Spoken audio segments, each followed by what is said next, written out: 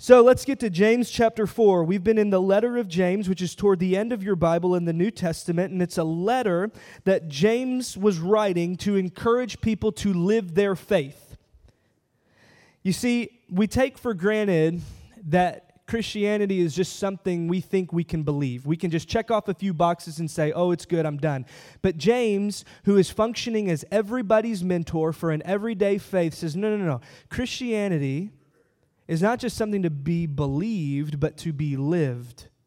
Because what transforms our neighborhoods, whether it's the rock or your family or your relationships, is not the theory of Jesus, but the power of Jesus and getting Jesus embodied in the way of Jesus to love our neighbors as ourselves. So he's encouraging people to live your faith. So that's the series we've been in, and we're rounding out the end of it as we begin in James chapter 4.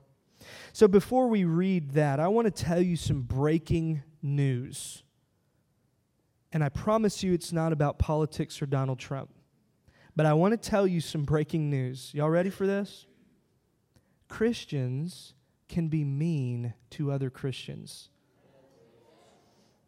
Are you shocked right now? If you're not shocked, you've been like me and you've been around churches for a long time, and the sad tragedy is, if you've been around a church, you've been hurt by church folk. Sometimes intentionally, which is tragic. Sometimes unintentionally, which is human. But Christians, church people can be mean to other Christians. And I wish it were breaking news, but it's just not. And I think about this as I've looked at this passage this week, and I've thought about how Christians can relate to other Christians. I think of a man that I knew at a coffee shop. When our church met in Plano, Pastor Bud, myself, Pastor Drew, we would regularly go to a coffee shop in downtown Plano, and we would meet another pastor. He was there like all the time. If y'all don't know this, y'all wonder what I do during the week. A lot of pastors are in coffee shops. That's just what they do. I don't have an office, so I'm just out and around, okay? If I'm not with one of you, I'm at a coffee shop. So this is what we were doing, and this pastor was doing the same. And so every time we would see him, we would shake hands, we would exchange small talk. We were friendly with one another. He was a pastor in a city in the area for another denomination. He since left the state. But every time we would see him, he would always steer the conversation toward theology. And so what would happen is every time we would careen into a theological conversation, it would not take long for him to pick out some disagreement with us. And one time, I'll never forget this, we started talking about my view of women in ministry. And he told me, spoiler alert, I believe that women can fully participate in God's kingdom as pastors and deacons and teachers and these things. And he told me that my view was based on a lie from Satan. So that was tough. And one time I remember we were outside, this was another week, and we began talking about another theological issue and a scriptural interpretation, and he said, yes. And I said, what? He goes, that's it, what you just said. I said, what? He goes, that's exactly why we condemn the Anabaptists. And I was like, oh, so like me, if you look on our website, we kind of have a flavor of theology called Anabaptist. It's not anti-Baptist, it's Anabaptist. And he said, that's why we condemn the Anabaptists. I said, what do you mean? Well, I mean, if you believe this, man, you're headed straight to hell. And I said, well, you're talking about me, right? He goes, yes. I said, and you're smiling. And he goes, well, I mean, yeah, you should change your view, man. You're going to hell. And I was like, dude, well, I got to go, so see you later. What do you say to this? Christians can be mean to other Christians. I don't look back, it didn't scar me. I don't want to tell you the stories of church folk who scarred me tonight, but I want to tell you that Christians can be mean. Why? Because we disagree. Christians can be mean because we disagree. Do you see Christians being mean to other Christians on Facebook? Shake your head, yes. If you're not on Facebook, God bless you. You might want to stay off it if you've made it this far. Do you see Christians being mean to other people, other Christians in the news? Yes. Why? Because we haven't arrived. All of us are on a journey. And all of us, as we talked about last week, we're not our opinions, we're not our theories, but we are a sum total of our experience, and sometimes hurt people. And Christians can do likewise. So what we see tonight in James is how a Christian community can be ripped apart if we let our disagreements divide us. We see how a Christian community can be ripped apart by teachers and leaders and people who put their desire for power and influence and control before their desire and command to love their neighbor as themselves. We see a Christian community ripped apart. What we see in James chapter 4 is the culmination of all the sickness of living out of sync with our faith that we've seen in the first 3 chapters.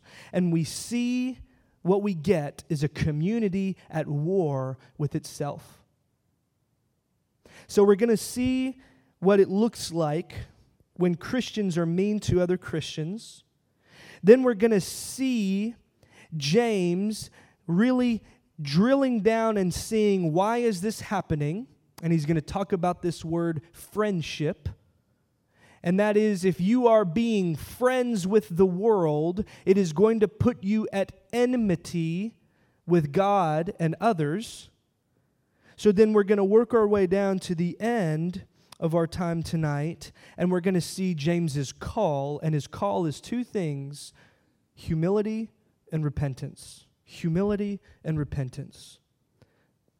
Let's look in chapter 4, verses 1 to 10. I'm going to read the whole passage, then we'll circle back around and look at a community at war with itself. Ready? Verse 1, what causes fights and quarrels among you? Don't they come from your desires that battle within you? You desire but don't have, so you kill. You covet, but you cannot get what you want, so you quarrel and fight. You do not have because you do not ask God. And when you ask, you do not receive because you ask with wrong motives, that you may spend what you get on your pleasures. You adulterous people, don't you know that friendship with the world means enmity against God? Therefore, anyone who chooses to be a friend of the world becomes an enemy of God. Or do you think Scripture says without reason that He jealously longs for the Spirit He has caused to dwell in us? But He gives us more grace. That is why Scripture says, God opposes the proud but shows favor to the humble. Here's His call, humility and repentance.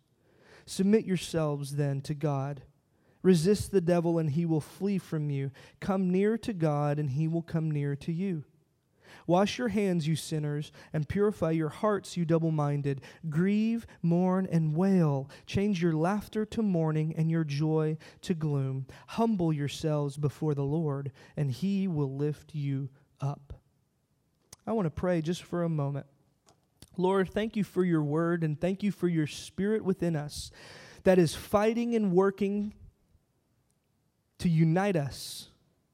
So we pray, Lord, that you would also illuminate us, that we would hear a call or a next step, that we would not just hear about humility and repentance, but that by the end of our time tonight, we would be so awake to you that we might hear those places you're calling us to step out of friendship with the world and into, again, friendship with you and others. We pray this in the strong name of Jesus. Amen. Amen. So what we've just read is the climax of all the issues that James has addressed in the first 3 chapters of his letter. And this is so crucial for us in this time, in this season, when we look at James, because if we are trying to live into our name, and if we are trying to reflect more and more in this room, all the rooms beyond these walls, and that is a room that looks more multi-ethnic, more multi-generational, more multi-social, more multi-anything. What the enemy would love more than anything is to get in and break up the bond of peace that the Holy Spirit has provided with us. What the enemy would love and what we would love if we don't keep the gospel of peace central is to break up the bond of peace that the Holy Spirit has given us.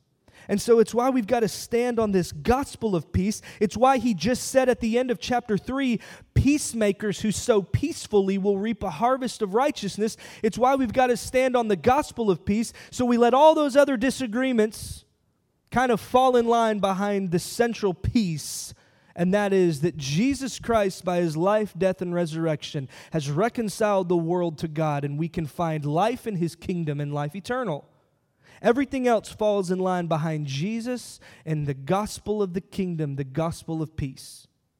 Churches get really messed up when they put that somewhere behind, and we want to talk more about how we baptize, who's a leader, who's preaching, or what color the carpet is. And we see in James this full throttle chaos. And so James begins this chapter with the question that says, what causes fights and quarrels among you? And what you need to read behind the scenes is, you guys are a bunch of fighters and quarrelers. Have you ever woke up and said, why is this happening? He gives the answer immediately. It's back up on the screen. He says, these desires that war within you. Now, when we hear the word desires, if you're like me when I first read this, I'm thinking of a sexual or lustful desire. Because in our culture, that word desire typically is like, I desire this, right? You turn into Pepe Le Pew, who smells the perfume of the other skunk. Was it a skunk or a cat? Skunk. So, I feel like these desires are enticing us. But here in this context, that word desire that is causing the fights and quarrels is not a sexual urge or a lust. It is a lust for power and influence. It's a lust for power and influence. So what James has been talking about, if you look back in chapter 3, even if you kind of scan those words, if you got your Bible open, he's calling out these teachers who's using their tongue to set the forest of the church ablaze. And these teachers and these other people who are stirring up gossip and division because they're finding this well of wisdom that leads to division, not peace, like we looked at last week. And what you see is these teachers who are jockeying for position, trying to get a leg up and influence in the community. Now, if you're struggling to kind of put this into today's context, have you ever seen in your job someone who has a lust for power? Yes. How many of you have seen the television show The Office, the American Office? There is a character who is one of the greatest characters of all characters. His name is Dwight Schrute.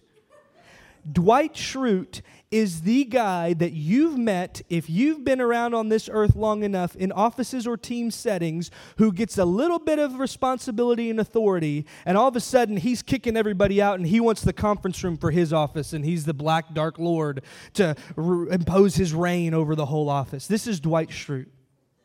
This is Dwight Schrute. And what Dwight Schrute does is he gets a little bit of authority, he gets a little bit of control, and he wants to impose his will on the others. And so what happens in this television show, The Office, and what's happened in your office or your family, is when this happens, people start to go to the break room, and these cliques begin to form. They say, can you believe this dude?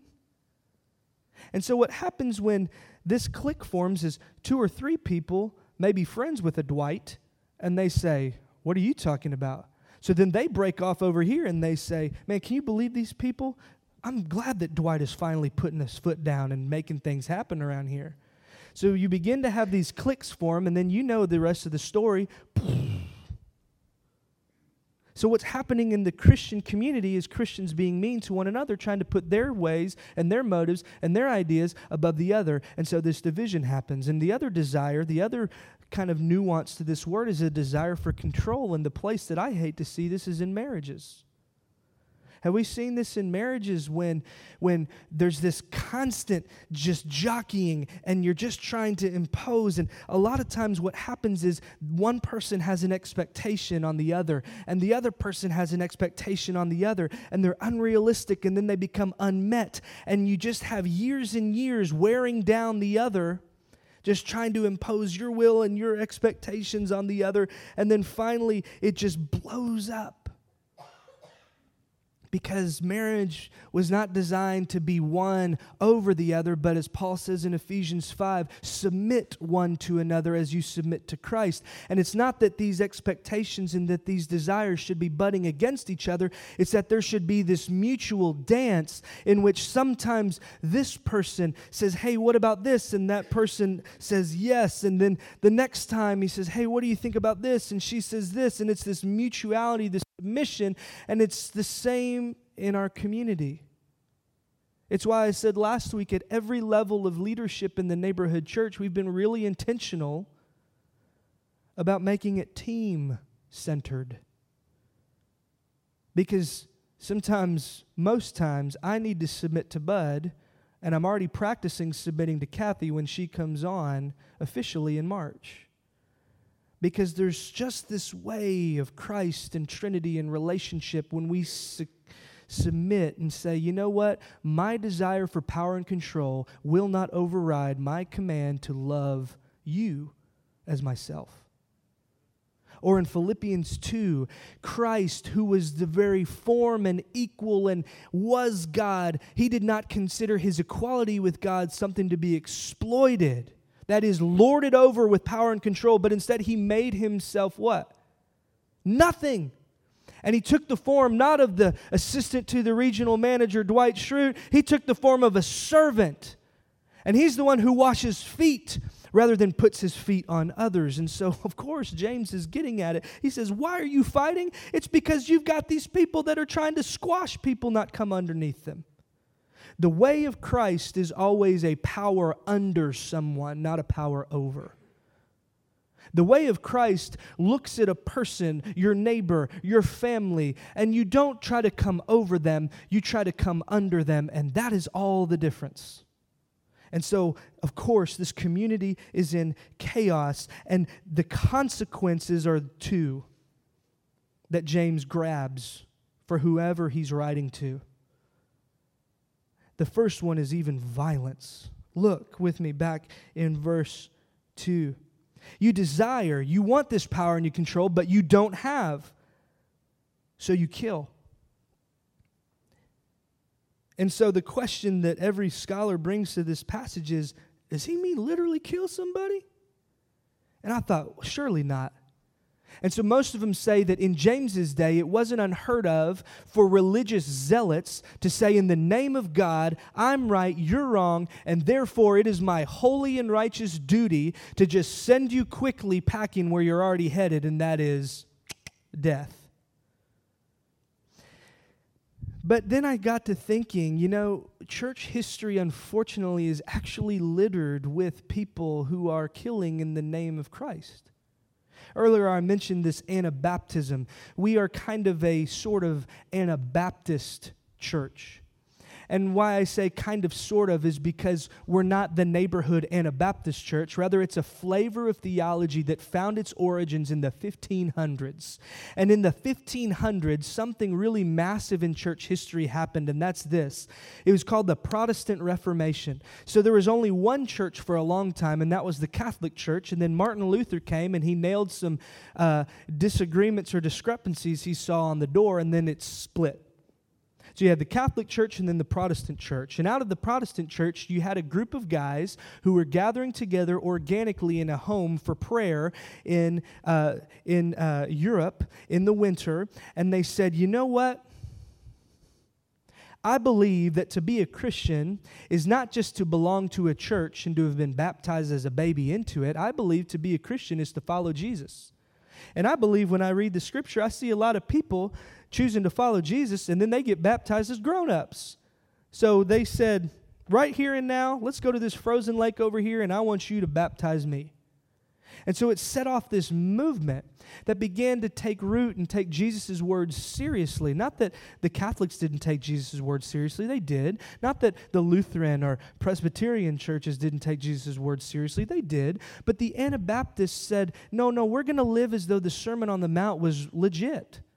And we're going to really try to do this. So we're not going to take up arms and swords. And we believe that baptism is for adults and those who follow Jesus. And so they got the name Anabaptists because that word Anna, stay with me, means re. And that's so crucial. They didn't like the name Anabaptist because they said, no, this is my very first baptism. I didn't know what was happening when I was 2 days old. I couldn't feed myself, much less know what I'm doing getting baptized. But what happened was the other Protestant church and the other Catholic church said, no. What you're doing is you are rebaptizing, and when you rebaptize, what happens is you are making a break with your first baptism. And in your first baptism, that was your birth certificate into the state and the church. Because there was the Roman Catholic Church, and there was the Lutheran Church in Germany, and the Presbyterian Church in Switzerland. And so you have these state churches, and so the Anabaptists said, no. Our allegiance is not just to a state, it's to the king and the kingdom. And so, yeah, we're kind of doing this separate and apart because we don't believe the church and state should really preside equally. So what happened was, and here's my point, the Anabaptists were drowned, burned at the stake, tortured, and beheaded from both the Catholics and the other Protestants in the name of Jesus because they baptized as adults. So when I was thinking about this, I said, surely we have evolved beyond that, right? And I think about all the disagreements in the name of Jesus, and then I think about this week, I saw an old documentary about Christians who are pro-life killing abortionists. Y'all have heard these stories pop up in the last 20 or so years, which is ironic because if they're pro-life for all the babies that they're saving, but they're not pro the life of the guy who needs to repent. So they don't give him a chance to repent, they just kill him because they disagree. So to get back to the text, you don't have power and influence. Your way, your mode is not winning out, and so you kill. And so then you see the parallel there. You covet, but you don't get it, so you quarrel and fight. I mean, this is what happens with Emma and Nora. When they have a toy that the other one wants, you don't get it, so you're going to fight for it. This is what's going on for power and control, and it could even resort to violence. So this is a community that's in chaos. And so verse 2 simply illustrates this, all right? Because I don't want y'all running out killing people, okay? Verse 2 simply illustrates this. When you put your desire to win an argument, when you put your desire to get a leg up over that person that you work with or this or that or the other, when you put your desire to manipulate or force your expectations on another person before your command to love your neighbor as yourself or even better than yourself, what you're doing is partnering with a way that is not Christ, but you're actually working against Him and the unity in the Spirit in this place, in your family, in your co-workers. So verse 2 illustrates the dangerous depths that we can take if we put any of these things above our command to love our neighbor as ourselves. So the first consequence we see was violence, and then the next consequence we see, y'all see this progression with me? He's also going to say another consequence is you're not going to get your prayers answered. And the reason why you're not going to get your prayers answered is because you're asking for what you don't have. I don't have influence. I'm powerless. Help me, help me, help me, help me. So you say, God, give me power, give me influence. I want to be a leader. I want to do this. I wish they would see my way. And God is not going to give it to you. Because what does He say in verse 3 at the end of it? You ask with wrong motives. And so what happens is you might spend it, you spend all your requests as if God's a vending machine that only exists to give you exactly what you want when you want it. Oh, well, I've never done that. Oh, dude, I do it every week. And so what it looks like for me is this: God, why aren't you answering my prayer? And so, part of it, what James says here is you got to check your motives. And then the other thing I want to say is, and as we go to this next slide, here are some things I want to venture to guess, because you may be reading this and saying, man, he must not be answering my prayers because my motives are all shot. I want you to tell you that is one reason that James gives. That is not all the reasons. So just so you don't get stuck, and just so you don't think that you're always just asking with the wrong motives, let's go to the next slide, and I'm going to venture a couple guesses as to why your prayers may be gone unanswered, so you don't get stuck thinking, well, I don't have, because I'm asking with wrong motives. Well, the other thing that James says, and this is not on this list, that we just read in verse 3, is you don't have because you don't ask. And this is what I think about too. I remember when I was in college and I was talking to my friend about this problem with another person I had. And I was just running his ear all into the ground for like an hour about this, that, and the other. And he says, dude, wait, have you prayed about this? And I realized that there's this impulse within me, and I think a lot of us, that we would love to talk to everybody else about our problems but God.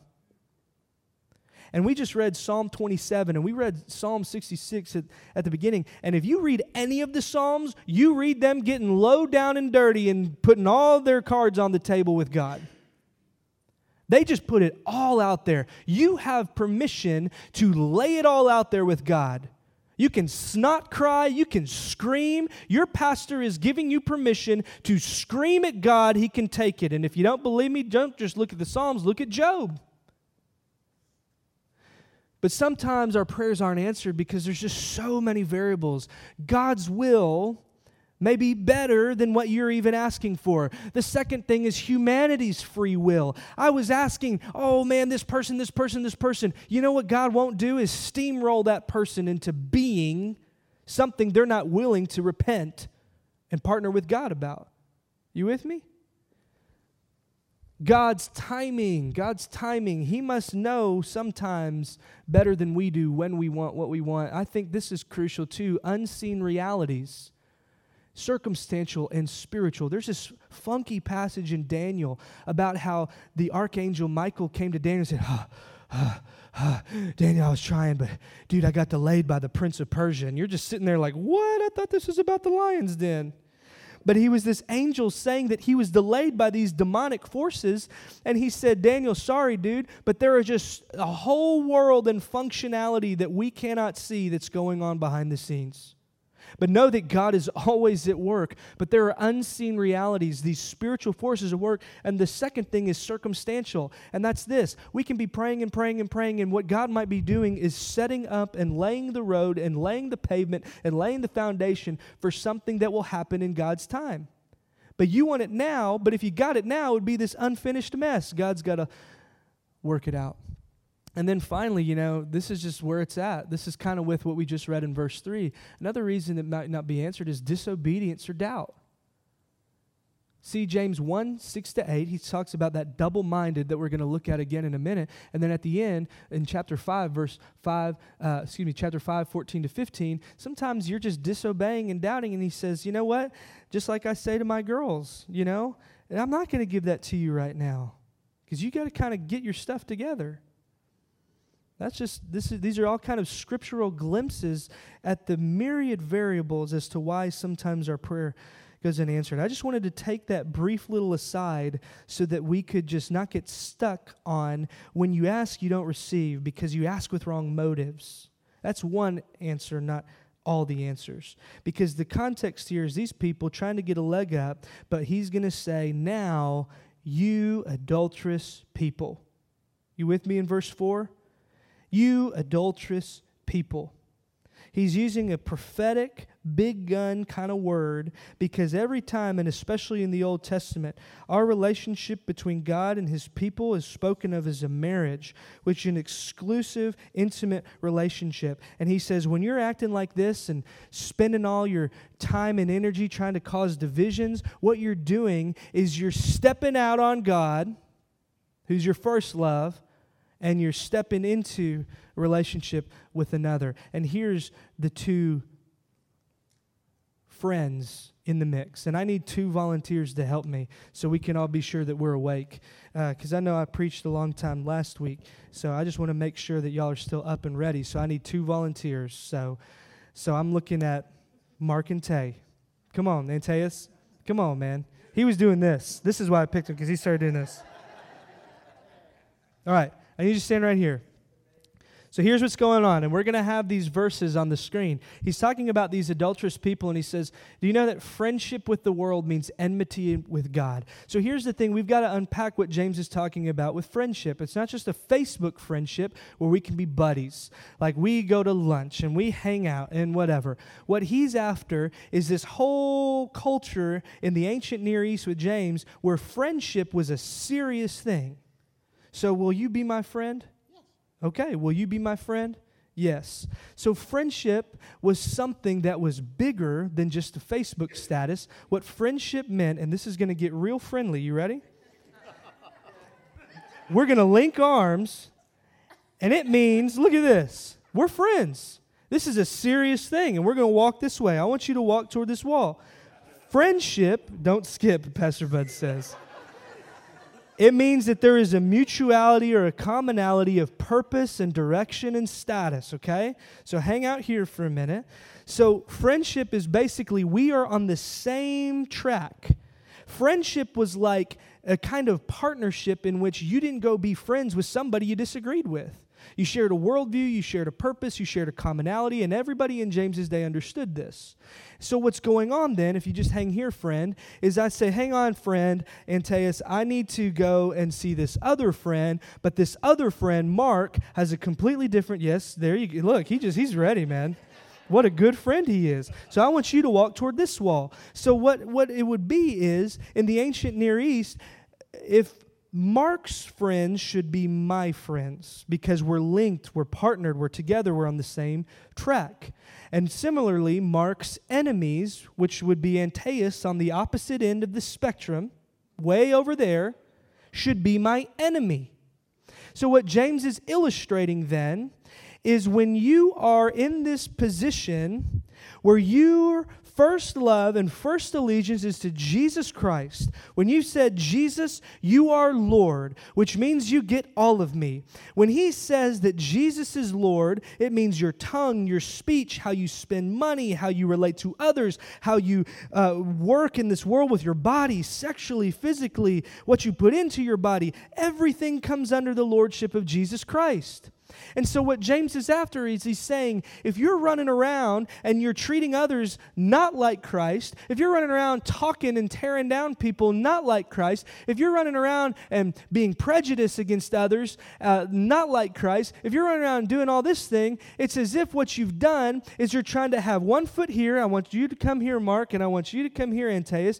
It's as if you've got one foot here with Jesus and you've got another foot here with the world. And what happens is when they start to go their own directions, if you walk through the wall, what is happening? You're in this tension. You're in this struggle. And so I don't want to insult your intelligence here, but I want you to see the drastic picture that he's saying, because he says this is not so, and he says that God, don't you know that he is jealously working within your spirit to break the pattern of this world and to follow only God, and this is what it looks like when you repent. Because when you repent, when Jesus comes onto the scene, he says, you are following the way of the world, and the way of the world's end is destruction and death. And so if you're tracking along and being a friend of the world, you're spending money like the world spends, you're treating others poorly like the world treats others, you're looking out for only self, you're sexually immoral, you're just out of control, and the further you get, the easier it gets. And so he says, if you're going to continue to be a friend of the world, you're going to be put further and further at enmity as an enemy of God, because you're going in this way. So when Jesus says repent, when Peter says repent in Acts chapter 2, he says save yourself from this crooked generation.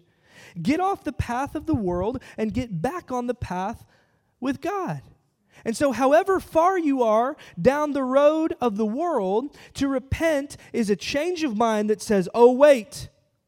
And this has happened to each one of us. We have a moment when the veil is lifted and we see where we're headed, and we see the end game is destruction and death and depression and despair and just our bodies falling apart, our heart is ripped out, and we say, whoa. And so you have a change of mind about where you're headed, and it leads to, watch, a change in direction. To repent has built into it the word change, and it means a change of direction. So thank you, friends, Antaeus and Mark. You can have a seat. Y'all give them a hand.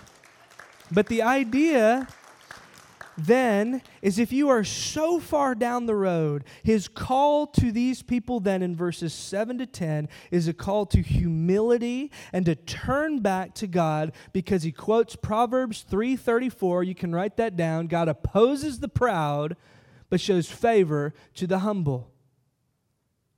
He opposes the proud because the proud have opposed God.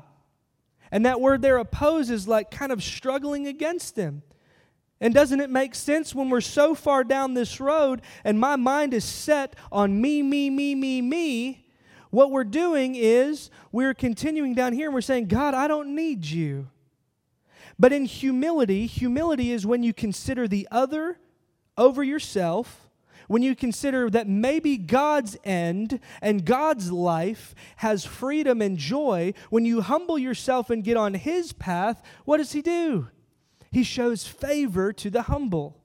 If you jump back down in your Bibles to verse 10, he says, humble yourselves before the Lord, and he will what? Lift you up. Why? Verses 7 to 10 is the call to get off the world's train, to get back onto God's train, because when you empty yourself before the Lord, you see that there is way more freedom with him than at the end of that road down there. So sin is not just that, oh, I blew it and I feel bad. No, sin is just practicing destruction. And it's practicing a way that is not our citizenship and our status that has been afforded to us in the power of Christ. In Ephesians, in that series, in chapter 1, he says, you've been raised with Christ. In Romans chapter 6, he says, don't you know that you died with Christ? You were buried with him in baptism, and you were raised to new life, so that the power of sin, might be done away with. So every time we try to come over here and be friends with the world, we're rejecting God's way, and we're going back to the chains that he already broke. Because it feels good and it feels nice. And what he says then is, no. He says, submit yourselves then to God. Turn around and say, I have been jockeying for my expectations, my way, my pleasure, my control, my. Let me, by God's grace, change my song to you. When I was a teenager, I was convinced that God's way was the way of no fun. And the more I've walked with Jesus down this road, full of bumps and bruises, and I'm constantly running back, I find that his way is not a way of buzzkill and no joy. It is the way of full joy and freedom. And the further you walk with Jesus, it's like the old hymn, the things of earth on that other path grow strangely dim in the light of his glory and grace, because there is not one thing that is better than the intimacy and love and acceptance, even with all your faults and hurts and hang-ups. There's not one thing better than Jesus Christ and his presence in your life. And I will stand there and say that till the day I die by his grace. But the struggle is that I won't live it all the time. And so what we do then is we submit ourselves to God, and when we submit ourselves to God, we also realize that his mercies new every morning. So when you blow it, and tonight you're headed down this road, guess what? Tomorrow his mercies new. In fact, his mercies new right now, and no matter how far you've gone down the road, as soon as you turn around, you don't have to make a long journey back to the middle like I did. You just have to turn around and he's right there, closer than you ever thought. Oh, well, I got to fix myself. I got to clean up. Well, you do, but he's not going to do it with his arm over you saying, look at this mess. No, he's going to get down because Jesus looks like the one who washes the feet. And that tells you to get on your hands and knees with a toothbrush and lick it up. The Holy Spirit, it's in his kindness that he leads us to repentance. If it looks kind, if it looks bringing us along together, and it looks like power under, lifting us up, that's Christ. If it looks like guilt and shame and power over, it looks like you're friends with the wrong guys. So the second thing he says in this call to humility and repentance, if we go to the next slide, just to help you kind of see the bullet points, is resist the devil. Because the devil, when you're far down that road, will want nothing more than to keep you there. and to keep you down and to say in your head those narratives that say, I am not good enough. He wants you to keep playing that tape in your head that says, I can never quit this. He wants you to keep thinking, they don't deserve me. I will never amount to anything. God doesn't love me. He hates me. He's set against me. But he says, resist the devil. And here's why, because the devil's a coward and he will flee from you. Because as 1 John reminds us, greater is he that is in you than he that is in the world. And so that word resist is a military battle type of word. And you can imagine like the Lord of the Rings when they're, okay, I just lost some of you, stay with me. In the second one, stay with me, and they're at Helm's Deep, stay with me, and it's this defensive posture, stay with me, and you've got all these people coming after him, and what they're doing is they're resisting, and what he's saying is through prayer and getting back with God, submitting yourself to God, what you're doing is you're resisting him, and ultimately he's going to retreat. Why? Because when you claim the power of Jesus' blood on the cross, he realizes that that same power that on the cross, as Paul says in Colossians 2, he has defeated and disarmed the principalities, the rulers, and the authorities that wanted to make a claim on your life, but the cross has dismantled every bit of their power. And so what happens is, when you remind him, it wasn't just that I was buried with Christ in baptism in his death, I was raised again in new life. So he has no claim on you, because even when your body goes into the ground, God ain't going to waste that, and he's going to raise you in power, and he's going to give you a physical body that attests to the spiritual reality right now today that you are seated and raised with Christ in the heavenlies. So if you're seated and raised with Christ in the heavenlies, if you've been dead to sin, dead to death, dead to the devil, and you are raised only to live life with Christ, what can he do? He can hurt you, he can come at you, he can try to feed you those things, but the power of the cross and the resurrection says that ultimately death will die, the devil's end is in principle now and in finality then, and so you can rest assured that the power of the cross and the power of the resurrection is more powerful than any of the darkness and evil and any of the forces, because not one thing, not height, nor depth, nor angel, nor demon, nor principalities or powers, not one thing can separate you from the love that God has for you in Christ Jesus. So resist. Submit yourself to God. And then he says another promise, not just that the devil will flee to you, but then you're allowed to come near to God and what? God is so far from me. Where is he? God is so far from me. Have you come near to him? Have you cried out to him? And sometimes I got to tell you, no, you're not going to hear God. I wish I could tell you that it's just so matter of fact and it's just A causes B. I wish as a pastor I could tell you that. But I will tell you this, even if you can't hear him, if you draw near to him, he is closer than you could ever imagine. This is almost a spoiler alert, so I won't say that what movie it was, but there is a movie that I saw, may or may not have been recently, in which this person experiences a great distance and time apart from God.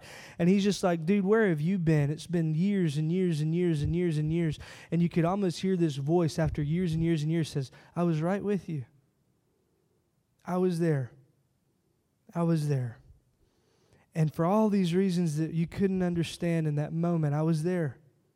My wife and I are fond of saying to people who are grieving and coming out of this and saying, why did God do this? I said, we don't believe God did that, because that doesn't look and reflect the character of Jesus, who's the image of the invisible God. I don't believe that God did that, but I do believe that God is weeping with you, and he will not waste it, and he will not let it be the last end of it. He will renew it. He will redeem it. He will resurrect it. And we don't understand on this side why this all happens, but he ain't going to waste it. And he will not let death get the final say. He won't let evil get the final say. And we just don't understand it. But we know that Romans 8:38 reminds us that in all things he's working together for the good. and that He knows the end game. If the end down there here with friendship with the world is death and destruction, I promise you, and I will stake my life on it, that the end of the train that leads to the kingdom come in fullness is nothing but life and joy and peace, and you will never cry another tear. But now, as we get back into this text, as James is calling us to repentance, there is a time for mourning. He says to wash your hands and purify your hearts. And that's really a way of saying there's got to be this holistic change. It's not just what you do. It's kind of, let's check your heart again. And he says, when you kind of realize the stink and danger and gunk of sin, when you wash it, there is a space for grieving, mourning, wailing. There is a space to let your laughter about what was so fun over here. There is a space when the veil gets lifted and you see, man, this is not the life I was promised. This is not the way I was promised. There is a time to turn your laughter into mourning. And really, that's just acknowledging the consequence of your brokenness, acknowledging the consequence of your sin. But that's just the doorway. That's not the room you live in. I promise you, I remember as a child in youth camp, on Thursday night, man, when they'd really be putting it on you, and I would cry and cry and cry, and I would make all kinds of bargains and barters with God, and I felt like garbage. I believe that God wants to take even our emotional life and say, you know, I see you're broken here, but I major in putting brokenness back together. So I think He allows us to wail. I think there's space for mourning and grieving, but that's not the pattern of our life. Finally, verse 10, to close it out, humble yourselves before the Lord, and He will lift you up. He will lift it up. So just some questions as we close to maybe walk away with. You know, what do we need to repent of? That's the last one there. Is there something in which we find ourselves being pulled and drifted? And so what in His kindness can He lead you to turn back and say, okay, God, it hurts, but I'm going to trust you, and I'm going to take this next step toward you, and I'm going to try to walk with you. What do you need to repent of? And maybe has God revealed a next step for you in a difficult relationship or situation? Is there something He's been trying to get a word in edgewise? Is there a step toward another person in humility and repentance? You said, you know, why are we fighting and quarreling? What are my desires here? And what does humility, not thinking too highly of yourself, but considering others over yourself, what does it look like in your closest relationships this week? Friendship with God and others starts with humility and repentance. So as we close, I read from an author and advocate for racial reconciliation this week, a man named Leroy Barber. And for Barber, this friendship, through his whole book, this friendship with others, the book is called Embrace. And it's a radical vision for God's shalom or God's peace. He says this embrace of difference and enemies always starts with repentance, and it's always going to look humble. And so I was like, man, this is awesome because we're lining up what James says. So I want to close with this quote as you have those questions ringing in your ears and remembering that for James, it was in the context of a community at war. Leroy Barber says this in his book, Embrace. Community requires us to commit to stay in relationships even when they're not comfortable. It means pushing ourselves to be comfortable with outsiders until they become trusted friends. I love that. It involves living through the awkward moments and misunderstandings and allowing them to move us deeper into relationship. Look at this. Rather than using them as excuses to leave. Whew. Leaving a hard relationship has become easy in our society. We leave marriages, work, and even children. This is a major problem. We must learn how to commit through hardship if we are going to overcome our relational breakdowns. All relationships are hard. The difference between the good ones and the ones we leave comes down to our commitment and obedience. Commitment to another person, however they enter our lives, and obedience to Christ in loving others better than ourselves. May we go and do likewise. Father, we're so grateful that you have reconciled the world to yourself through your Son, Jesus. We were enemies with you. We were different. We were just lost and on our own way to destruction. But at just the right time, Christ died for the ungodly. He died for his enemies. He loved his enemies, and he showed us even to the bitter end. So may we, through his power in his life, death, and resurrection, go and do likewise. In the awkward relationships, in the hard relationships, may we move deeper in humility and repentance, because you have called this church to love their neighbors in our neighborhood, for your kingdom and not ours, for your power and not ours, for your glory and not ours. And we pray all this in the name of the Father, the Son, and the Holy Spirit. Amen. Benediction tonight is Hebrews 13, 20 through 21. Now may the God of peace, who by the blood of the eternal covenant brought back from the dead the great shepherd of the sheep, our Lord Jesus, equip you with every good thing to do his will, working in us what is pleasing before him through Jesus Christ, to whom be glory forever. Amen. Now go in peace.